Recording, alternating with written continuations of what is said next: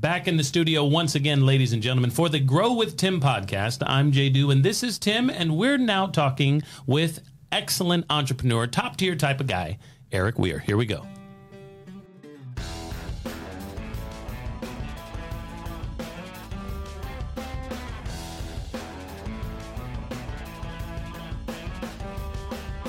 Welcome back. We're in the studio here with the Grow with Tim podcast, and we have a guest. If you're looking at us out there, you can see that he is ready to roll. He's fully red, ready to roll right here compared to the blue we normally have. So, Tim, tell us and introduce our audience to who we have in studio here and who we're welcoming. Yeah, so Erik Weir, entrepreneur, wealth manager, real estate investor extraordinaire. I think I'm just scratching the surface there, Erik. But Erik and I met on the way to a mutual friend's wedding. Erik was kind enough to invite me on his private jet.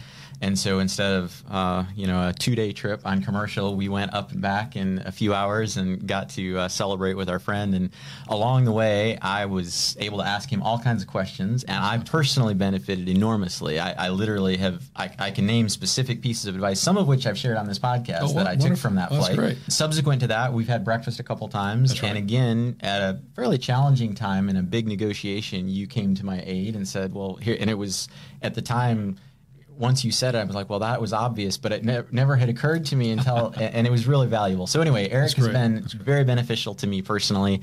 Another big thinker that you've noticed in this, really the theme of this podcast is how do you grow? A lot of it is thinking bigger. And Erik's a guy that has thought big and has done big things, and I'm excited to have him here today to join us for another episode. Yeah, now I'm excited because there are several life lessons that I'm trying to glean from you that I know actually came from this guy. That's right. Okay, that's right. Very good. So, Erik, we appreciate you being here, my friend. And it's my honor to be here. Thank you. Yes, sir. Now, I've heard things about your wealth management.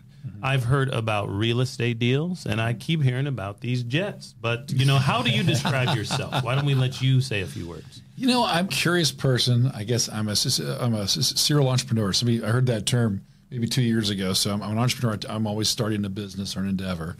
I'm very curious, and I try to find things that I enjoy doing and get clarity on how to proceed, and then find people along the way to help to make the vision come into pass. So you really break it down. If it's financing movies, we've been involved in over 50 faith-based and family films. If it's building real estate or developing Topgolfs, or if it's whatever it happens to be, you have to get to a clear vision, understand where you want to end up, and then be reflective to know where you can contribute and help, and then where also you need other people to pull on the rope with you that have a different skill than you have. Now, speaking of the other people, right before I hit record here and we started this podcast episode, Tim was talking about his assistants and how he has some of his team. So who is actually behind all of your work? There's no way you're doing all this. So who's behind yours? Nowhere near. No. So it just depends on the opportunity. So if it was media, I worked with WTA. I actually owned a piece of WTA Media. They were later sold to K-Love a few years ago. And with that, one of my expertise is structure and capital. So I try to I tell people I bring resources to resourcefulness, or I bring capital to competency. And so if someone has a great idea or a brilliant business plan, oftentimes they're usually lacking capital, and sometimes they're lacking a little bit of clarity and structure. So those are things I can help them with, and then they end up using their resources, their connections, their expertise, and the capital that they were missing, I oftentimes can bring into their life to help and partner with them and grow the business.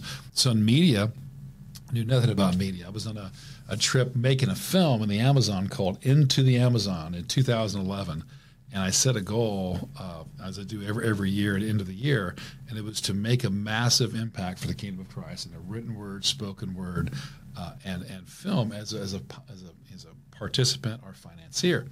And at that point, didn't know anybody who had written a book. Since I've written a book, didn't know anybody who was involved in movies, and since I've met a lot of people involved in that. But that was the goal. And then over time, I ended up meeting Bill Reeves and bought into that company, helped them with raising capital, and it became one of the larger marketing firms for part of media. Tell us about some of the films you've worked on. I want to not get too sidetracked too fast. I want to get the big picture, but just so that our listeners kind of have an idea of a peg, what's one or two films that you've worked on that they might recognize? So there are a number of them. One of the more recent, more mainstream would be the film about Mr. Rogers, his life. That was a big one. I Can Only Imagine was one we helped with marketing. One we financed, and I was executive producer, was called Run the Race with Tim Tebow.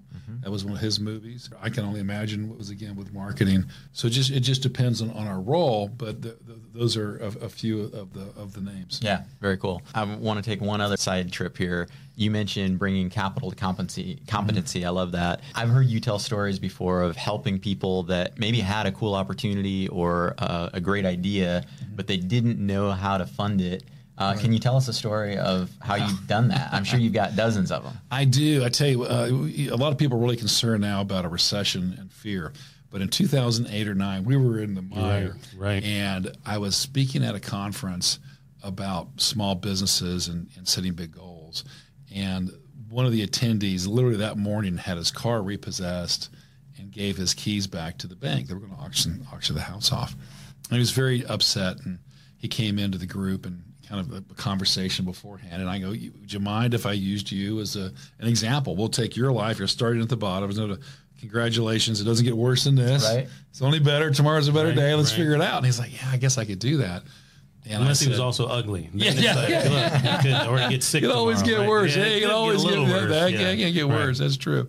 So I asked him, and I always like to start with blue sky. If you knew you couldn't fail, what would you dare to do? And most people stop themselves from dreaming by their own limiting thoughts. So, but he said, what do you mean, Erik? What are you good at? He goes, I like real estate. I said, well, if you knew you couldn't fail, what would you do? He said, in my town in North Carolina along a river, there was an old textile mill. And I'm like, okay, well, what would you do? He said, I would buy it. And I said, why would you buy an old textile mill? He said, well, inside the textile mill, they're asking $1.5 million for it. And I said, well, it seems like for 14 acres on a river, seems like a nice, fair price. He goes, well, it's better than that. I said, how so? They have copper, they have old brick, and they have wood from the early 1900s that's beautiful called heart pine. Wow. He said, well, the sum of the parts greatly exceed the asking price. I said, okay, well, why don't you buy it? He goes, I don't have any money. You heard, I just went bankrupt. Right. I go, well, make an offer. What will they take? He said, well, it's been on the market for several years, and the company's wanting it off their books, so I think they'll take less. What do you think I should do? I said, offer $500,000. He goes, what? That's a third of what they're asking. Just offer it and offer to close right away, all cash, no contingencies. He goes, I don't have all cash. I said, just do it.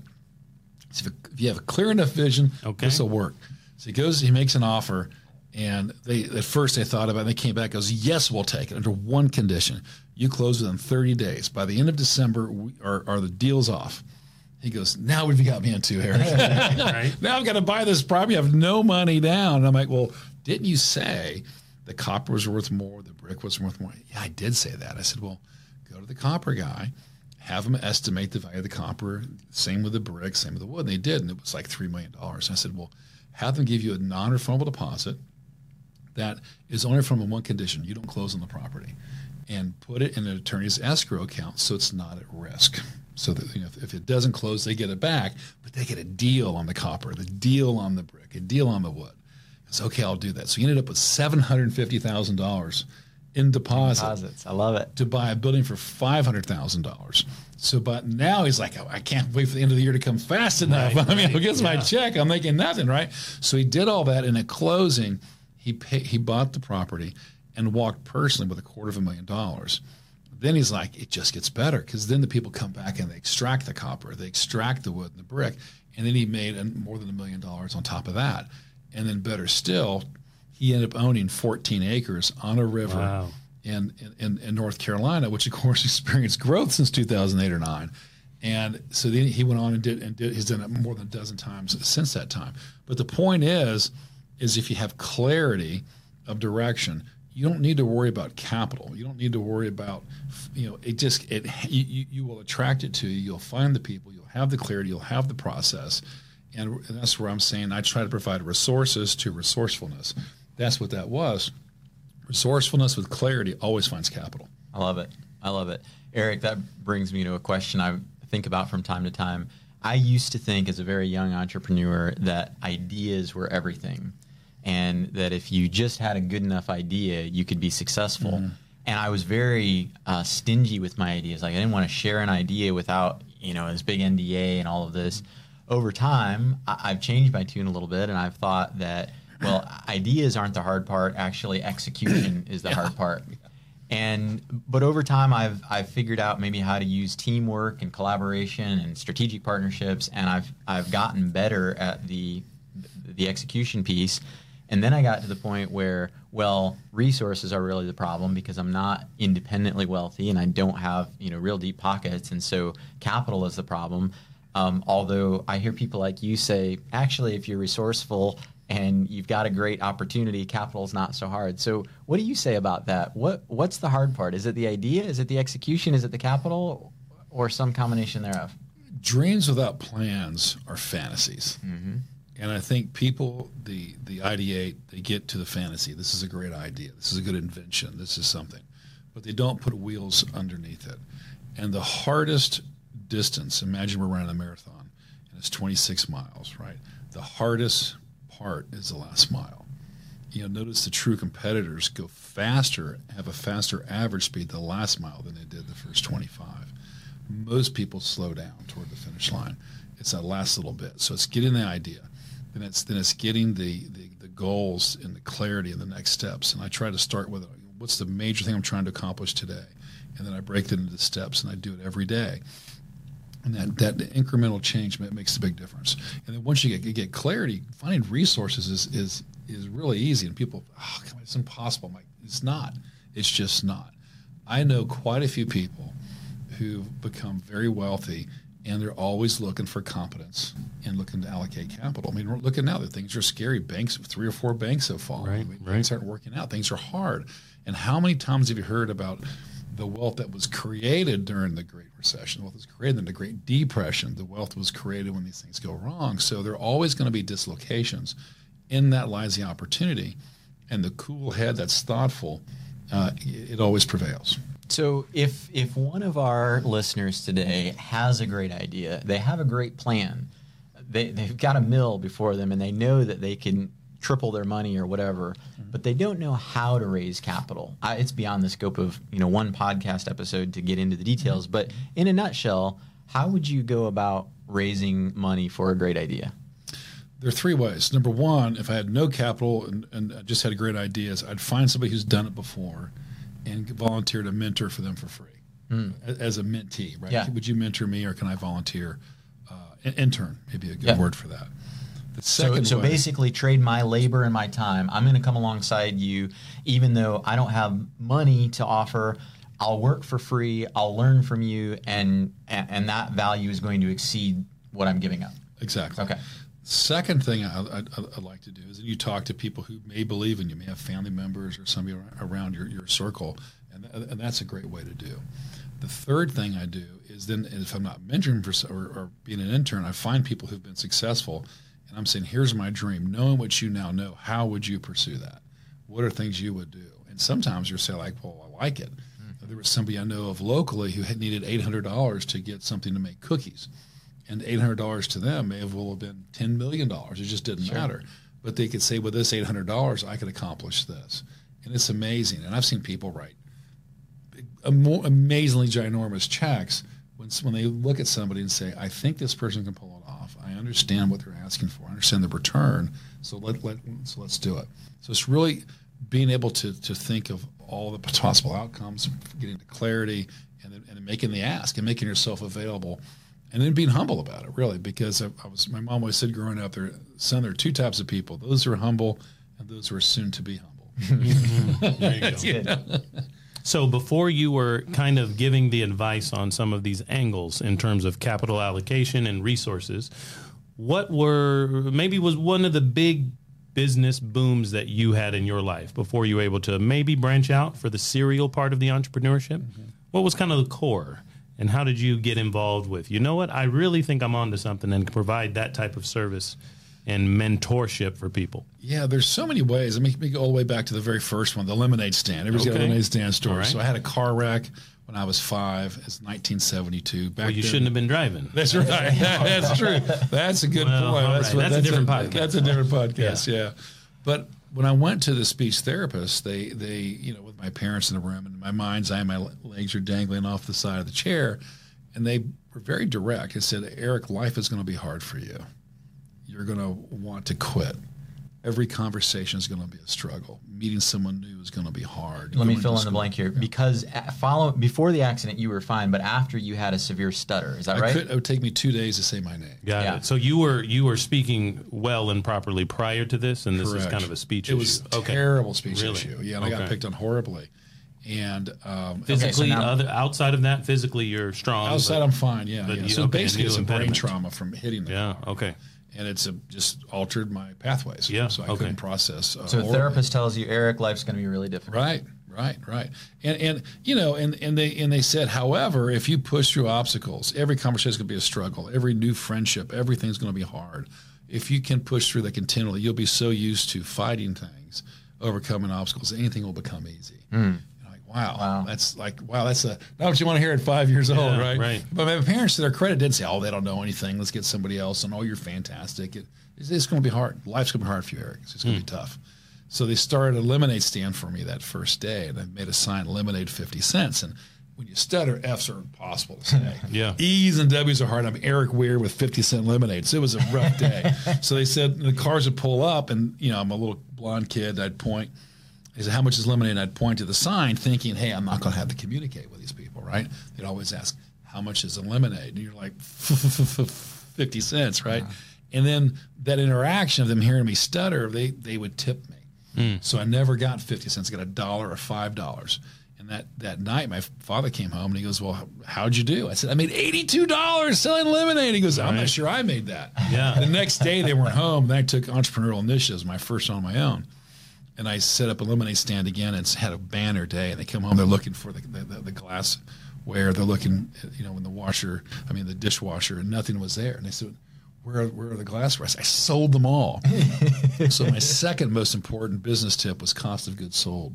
So I had to buy the glassware. Cost of goods sold was zero that first time. Other than that, big ones were realizing that Topgolf, more recent one, last 5 years, I thought was a big deal. Visit with my son. And then I learned through a gentleman I know who sold land at Topgolf that they'd lost their finance partner. Somebody who would basically buy the land, give capital to build the building, and Topgolf would lease it. So their company would lease it. Think of it as these are company-owned stores, or are they franchises? They're company-owned stores. But they lease the land. But they lease the land of the building. So think of it as like a Walgreens. Walgreens doesn't own their buildings usually. Right. They lease it, or Cracker Barrel, or a Starbucks at an end cap at a retail center. They don't own it. Yeah. It's the same thing. So the company runs it, but they don't own it. So I'm like, wow, that's huge. So how many are they building? They're building 10 a year. And I realized that that's, 50 million times 10. That's a big number. It's $500 million a year of growth. So I decided to look up who the owner was or who the chairman of the board. I go meet him in Las Vegas, bring my son, and I made him, hi, I'm Erik Weir. I'd like to meet you. And I said, I'd like to be the worldwide exclusive financier of Topgolf. He's like, wow, that's a big ask. He goes, and he's like, how much money do you have now? And I'm like, as of now, I don't even have $1. And he's like, I like you. He started laughing. He goes, wow. And I said, well, I've partnered with people before, and I've raised capital. But if I had exclusivity, I could go faster, further. And anyone in the world who wanted to be involved with Topgolf had to come through me. And you can control your brand, much like the De Beers family has controlled the availability of diamonds forever. Right. Yeah. And he's like, that's an interesting perspective. You need to meet the board. This is not my decision. So I went to meet the board, and I kind of had the same pitch. Fantastic people, very business focused and family and entertainment focused, and kind of did the same thing. And they laughed, and the same guy, wow, I like that.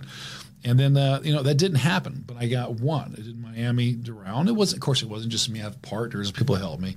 And then the next one was Far, Texas, and then Seattle, and then Boston, and Tampa, St. Pete. And then I kept asking, how can I go internationally? And they introduced me to the international partners, kind of the same thing. I flew over to Europe, met a couple of groups, and I said, what if you could focus on managing, finding sites, and operating a business, and you never had to worry about capital to build? You're in Vienna, in Milan, in Oberhausen. That'd be fantastic. I said, I would like to propose that. So we partnered, and I provide capital, and they provide process and structure. And that's kind of what I've done. Now, I don't have enough capital for that. So then I have to take their vision, their structure, their process, and they find capital. Says, hey, that makes sense. I understand how this could be the next McDonald's, or this could be that. and you go forward in business. And in business, if you do 100 things, not all 100 are going to work. Right. So you have to realize you're going to have setbacks. You're going to fail. You're going to start down one path and go through another. And our biggest setback was called COVID. So we're trying to do an entertainment venue in Europe with mask mandates. And during COVID, we were told no 100 consecutive times by bank financing. And ultimately, we found somebody. And then now the one we have in Europe in Oberhausen, Germany, is one of the top performing Topgolfs in the world. And it was a persistence to push through. And we just were resolved. It's kind of like we burn the boats on the shoreline, and we're going to win. And I think that's where people, they quit so often, is they focus on the pain, they focus on the no, they focus on other people supporting them, they focus on all these things have to happen. But if you have clarity and purpose and energy and a belief you can succeed, you can overcome just about every obstacle, because you don't need to be externally motivated. So I want to back up there for a second. I think I heard you say that you got over 100 no's on that location or that vision, correct? Exactly right, yes. Okay. In a row. And by the most polite people, Swiss bankers. You almost felt bad for them. I'm terribly sorry. We love it, but we're unable to finance at this time, COVID pandemic, or they didn't understand the concept, or any myriad of excuses, And those same people are not coming back. We want in, right? So it's So how common is that? Like you've achieved some really phenomenal successes. Is it normal to go through 100 no's before you get to a yes? 100 no's is a record for me, because it wasn't even like, it was like that is a personal best. Hopefully I don't break that again. And I had somebody tell me, man, it's a big problem. He goes, don't worry. He says, every problem prepares you for an even bigger problem. I'm like, wow, thanks for that. It's kind of true though. But it was a personal high, and but it made the victory that much sweeter. On the other side, like, man, that was it. We're going to do this, and then you feel, hey, we're going to move ahead. And then I got another idea. It's called global recession, increase in interest rate, whatever it is. There's always something. But that was it. I've never had a success, personally speaking, that was easy. Everything's hard. And I think people try to say, hey, focus on the end result. I don't focus on the pain. But there is pain. There are setbacks. There are getting up early. There are hairy no's. There are pushing through things.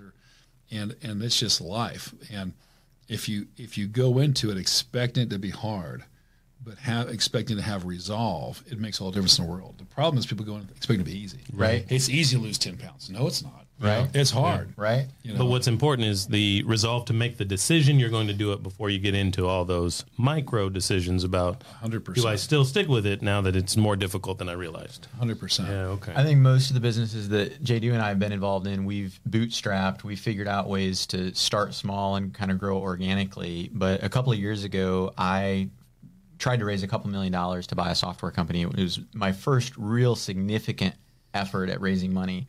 And I think after about, a dozen or so banks turning me down, not just bank, I looked at several different options. After a dozen or so, I started to conclude, wow, apparently this idea isn't as good as I thought it was, or this opportunity, because nobody else can see it.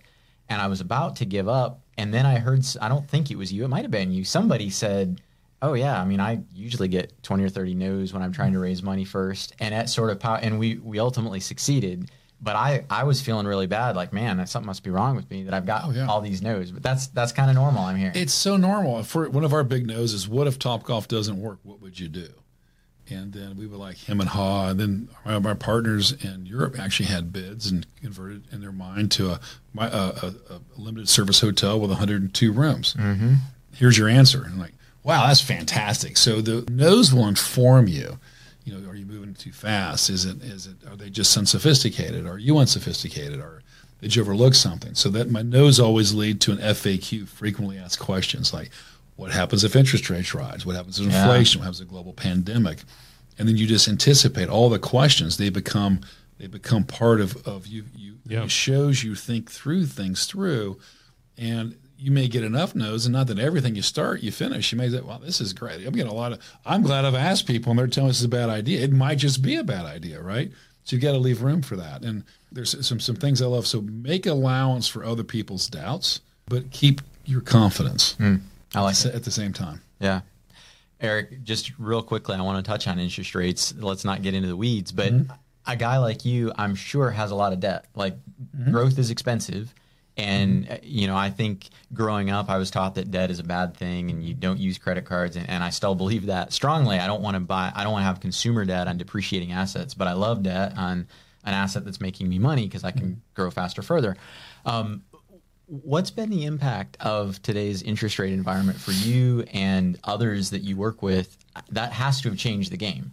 100%. I think the impact hasn't fully been felt, and maybe even partially felt so far on different asset classes. So, if you look at office, which I own some office, and office has changed a lot. People are working from home, or they're utilizing assets differently, and you have big cities like San Francisco's 40% vacant for office, L.A., Chicago. So there are areas that are really impacted. And depending if you're trying to source funds, banks may take a national view, not a local view. Right. And that means, hey, from the top, we're not going to do any more office. So that would limit, the office would be hurt. That same bank may say, I love elder care. Mm-hmm. Or I really like self-storage. Or I really like, owner-occupied office space. So it'll affect different areas. But it'll have a big impact. I saw a 400,000 square foot office building in Houston that had a $500 million loan on it 10 years ago, and now has a $60 million loan on it. And the banker told me I could buy it for $14 million. Wow. And the replacement cost would probably be $400 or $500 million wow. easily. So that's the kind of, nobody wants it because it's low ceilings. It has other issues, right? Yeah. So real estate's location, location, location. However, cash or debt is the oxygen of real estate. And when there were times like when I had a project not work out in California where they just changed the rules on residential housing for a period of time and the market goes away. But usually those are short-lived, but they do happen. I'm a big believer in real estate long term. It's a fantastic asset class, but there are setbacks along the way, and picking the right location does make a big difference. Yeah. Now, Erik, when you got your first success in this lemonade stand now, you've got a lot of wisdom that keeps coming down the pike. But normally for an entrepreneur, they kind of transition maybe in or out of school to something that is not as big and bold. Maybe they say, you know what, I'm going to study this. I'm going to go find my path underneath someone else in my first business or operation. And a lot of those fail. They kind of go backwards, and there's more lessons to be learned. So I want to know, after your 80 plus bucks and the first day of a lemonade stand, where did you next land maybe as a young man? What were you doing? I started making leather belts and bracelets, and I talked my father into buying the supplies, so I had no cost. He'd buy the supplies, and I'd keep all the cash. It worked out last time with the glass wires. Yeah, it worked out. Yeah, that was it. I had to pay him back for that one. But that was it, and then I would this sounds terrible, but I would give candies or gifts, and I'd just resell the stuff people gave me at Christmas. I'd go resell it, or if I get a bag of candy. Yeah. I shouldn't sell candy at school, but I did. I was good. Here's a bag of gum. A bag of 10 cents is like 5 cents a piece, or 6 pieces. Like markups big, baby. So did that, and then by the time I was 13, I'd accumulated some money. So I started going to auto auctions, and I started buying cars. I'd buy usually one at a time, sometimes more, and did that. I think by the time I was old enough to drive, I'd had quite a number of cars. And during that process, about the same age, 13, I went by a national home builder who was in the area that had 4 model homes. And I said, I'd like to cut your grass. And I charged $15. This is like $78. It's a lot of money. That's a lot of money, yeah. $45 now. Yeah. And he goes, okay, I'll do it. And then I realized I had a grass allergy. Mm-hmm. So I found neighbor kids and I said, you can cut the grass for me. I'll pay you $5 a lawn. Yeah. But you got to use your dad's lawnmower and gas.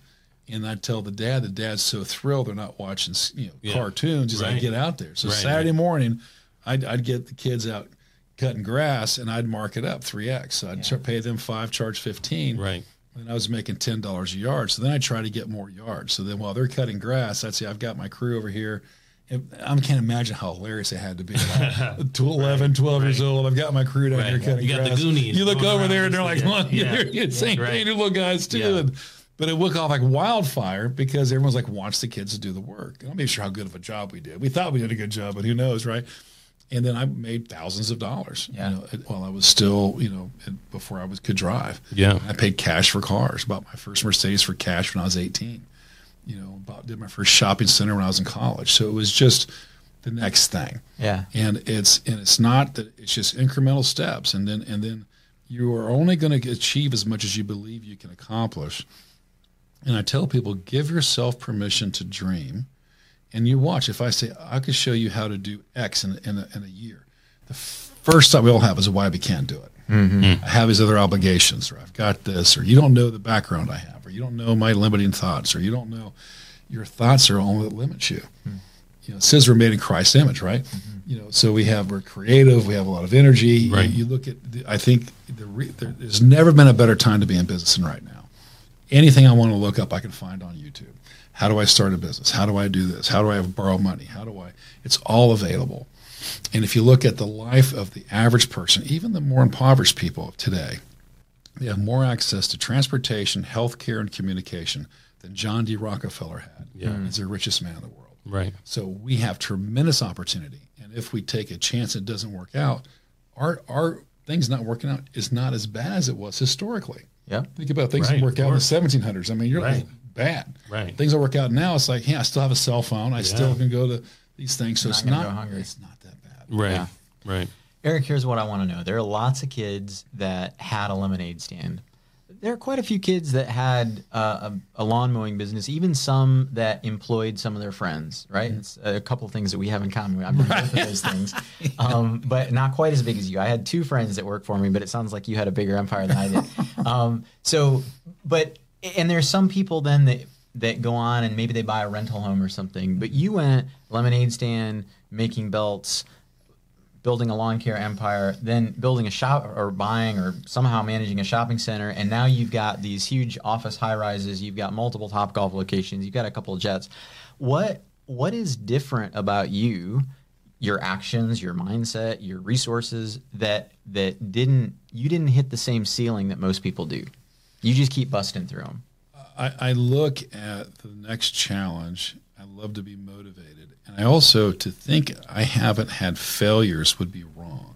So if people look at me and said, he never does. He never makes a mistake. It's just not true. And you've got to be able to eat failure. You have to learn from it, but would not grovel in it. You know, I failed. This was wrong. Economy changed. Interest rates changed. That's going to happen to everybody. But then how do you learn from it? How do you move on? And how do you keep pushing ahead? So that's the difference. It's like, did you fail or are you a failure? I failed. I am not a failure. That does not define me. No more than my success defines me. Rather than a person or a personality. Correct. Yeah. And if you allow your success to define you, then when you have something that doesn't work, then now you're lost as a person. So where's your identity stand?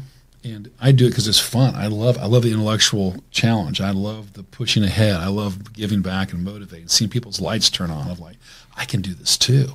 You know, it's amazing to give people opportunities and see them grow into it. Many people, more than half, you give an opportunity, they take it for granted, or they were expectant, or I deserve that. You know, there's not a gratitude. I tell people your altitude will never exceed your gratitude. You know, so be grateful, be happy, and live your best life. And life is so short, and people die with the music in them. And I read something the other day, and it said most people die when they're between 20 and 30, but they're not buried till they're 80. Wow. Because their dreams died. And what is it that would ignite your dream within you to give you permission to dream? And then take steps boldly toward that. And when there are setbacks, not if, when there are setbacks, you view them as learning opportunities to persevere further, or to find other people to give you ideas or input, but just keep pushing toward the goal. And maybe you pivot, maybe you change, but you have the focus of tenacity. Talk to us about one of those failures. Like we see the shiny exterior of Erik Weir, and we say, "Wow, he's an amazing success," and you are. But we maybe don't see some of those failures that you've actually learned from and overcome. So, tell us about a failure and what you learned from it. I have 2 I'll share. One was I was very active in martial arts, and I had a head instructor by the name of Chuck Norris, and he would come through town. He had multiple studios, and I failed my black belt test. And in front of Chuck? He was not at that test. Okay. Yeah, but I did fail my black belt test. Right. He was the one before me to rotate through, so sadly not in front of that one. But what ended up happening through the process is I had learned, somebody told me that they love to see, his system loves to see a failure somewhere along the line in your training to see how you handle failure. And most people quit when they fail, or they get mad if they had a bad test, or that was a bad judge, or this didn't go right. You begin to blame other people. And if you accept, like, how can I improve from this? It's better. And that's what they wanted to see in that secondary system. How do you improve upon that? And then for me, I was told later, and I don't think I failed because they wanted to teach me a lesson. Maybe I just wasn't ready, right? But I failed, but I received it the proper way. And that was like, and they said, well, that's what Mr. Norris looks for, is for people who fail and they have a setback, and then they learn from it and push through. Another setback, a failure that I had, was in the Great Recession, where I was offered 20% of this big real estate project just to personally guarantee it. And I'd like, how dumb are these people? Just to personally guarantee it. It's easy. Right. So I did that. The Great Recession happened. Lending changed, and we ended up having to sell it at a big loss. And the millions of dollars I was going to make became millions of losses. And it was about a $5 million loss. $5 million of cash plus $5 million of loss. And a partner and I, 4 partners, 2 went bankrupt, and 2 didn't. Worked a deal out with the bank to pay them over time, and we just said, we're not here to welch. We said we'd do it. We made, it is what it is. We're here to work it out, and we did. And that was a big setback. But people all the time said, I hope you learned your lesson. I hope you did this. Never do that again. The same thing with us, the black belt. Oh, they're bad. The instructors are bad. They just want more money on their testing fee. Or my first time, you have a bad course. It's the professor stinks, all that. And when I spoke to a Furman class recently, and I said, one of the best things you can ever do, and I said, I'm going to say something that a lot of you may never heard, it's your fault. And they're like, what? It's your fault. What does that mean? You don't even know me. I said, well, it's your fault. You're exactly where you are today because of the decisions you've made, the books you've read, and the people you associate with. So it's your fault. I said, oh, wow. I said, but that's the good news, because you're not a victim. It's you. That's right. If I'm blaming my friends, my family, my point of origin, my education, my anything, then I'm allowing something to hold me back. But if it's my fault, then I can take ownership of it. And if I need to make change, I can make change. But I'm no longer a victim.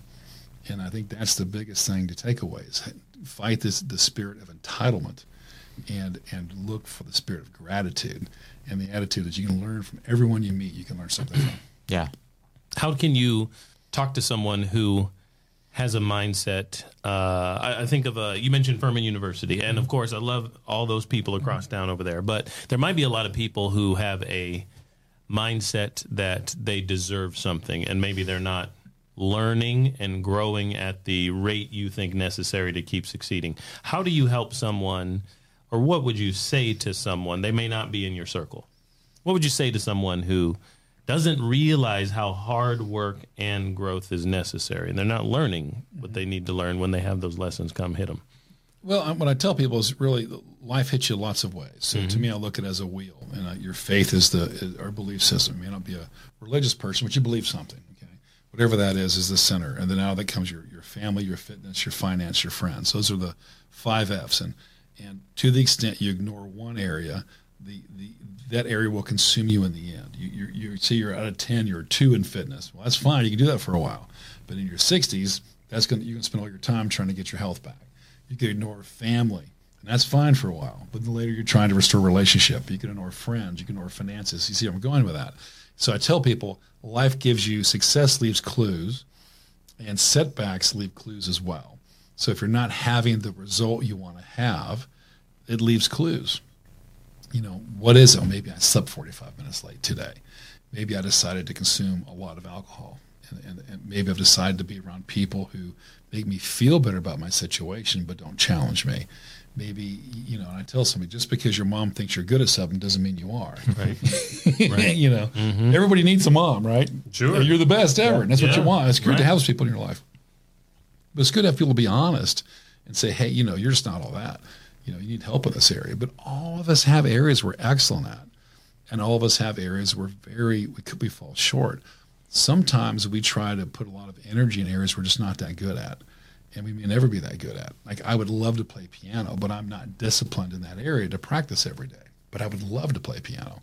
but I don't really want to, or I'd make time to do it. And it's the same thing. So if I find something I'm good at, do more of that. And some people go to college or go to careers because somebody else wants them to do that.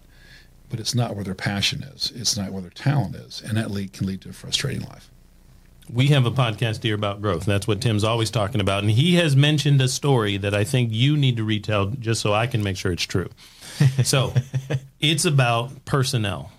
We're a lot of growth-minded entrepreneurs here who are adding people to our team and communicating our vision to a group of people. And that may be customers or prospective team members. So there is a story, I believe, about how you hire people now. And it's different than the way you used to hire people because you're looking for maybe the best. But a lot of times, because we talked about this earlier, hey, I may not have the capital, but I am looking for the best people. How do you approach that?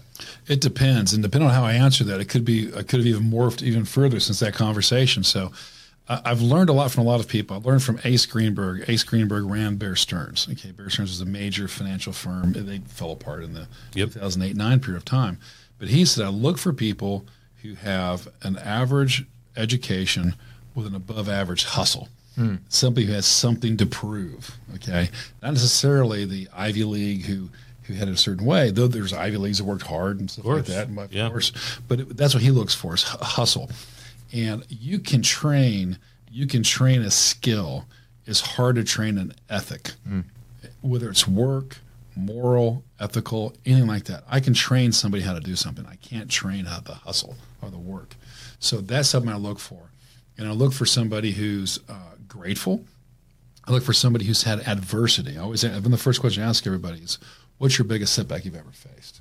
And I hear just ridiculous answers, like, I got to be on a test or something like that. You're like, come on, be real with me. Come on, I want to hear about what have happened, your parents' foreclosure, or you were beaten by a relative, or I mean, give me something. That's nothing, right? Right. If that's your biggest obstacle, then you're probably not going to. Right.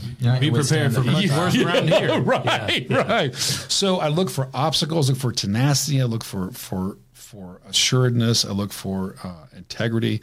And Warren Buffett says this. He goes, he said, you want to have an educated person with integrity. But I would take an uneducated person with integrity because an educated person without integrity will destroy you. Because they know all the angles and they have no integrity. So integrity, and energy, and I want somebody who's focused, who wants to win. Somebody who wants to win, it's hard to overcome. Erik, we could keep asking you questions all day. This could easily be a 3 or 5 or 10 part episode for sure. But I want to make sure we get to your book. And if somebody says, wow, this guy is amazing, I want to learn more, where should they look to learn more about Erik Weir? Sure. So 2 things. I spell my name as Erik with a K. So it's Erik. Last name's Weir, Weir. So it's erikweir.com. You can contact me there. Second is I wrote a book that I think it can be transformative to your life because it talks about where you are emotionally first, physically, what limiting thoughts we have, because you've got to meet you where you are, take an assessment where you're, be honest, and then you can build from there, give you steps to build and make massive change quickly. And that's called Who's Eating Your Pie? And it's available at Barnes & Noble.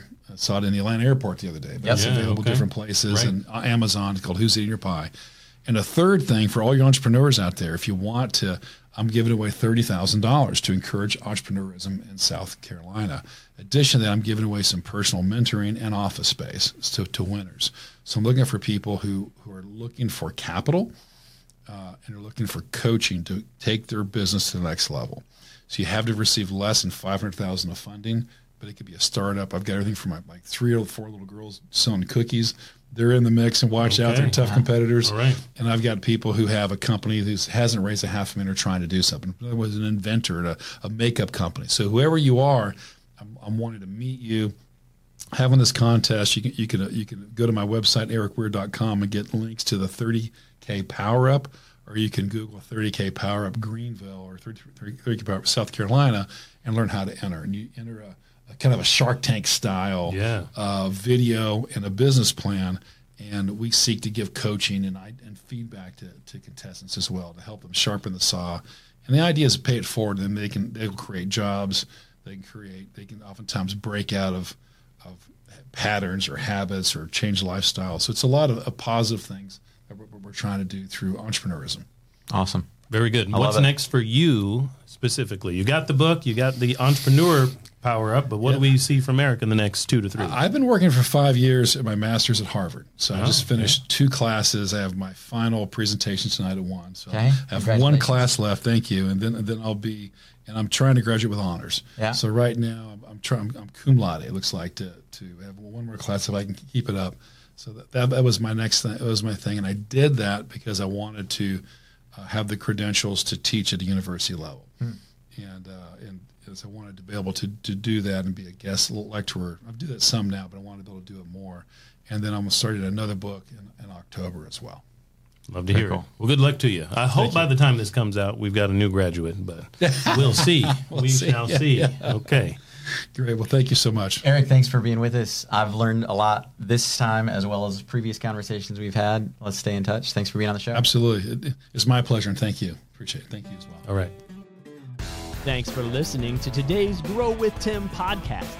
If you enjoyed the show, be sure to show us some love by following us here and on our other social media platforms. You'll find all the links at growwithtim.com.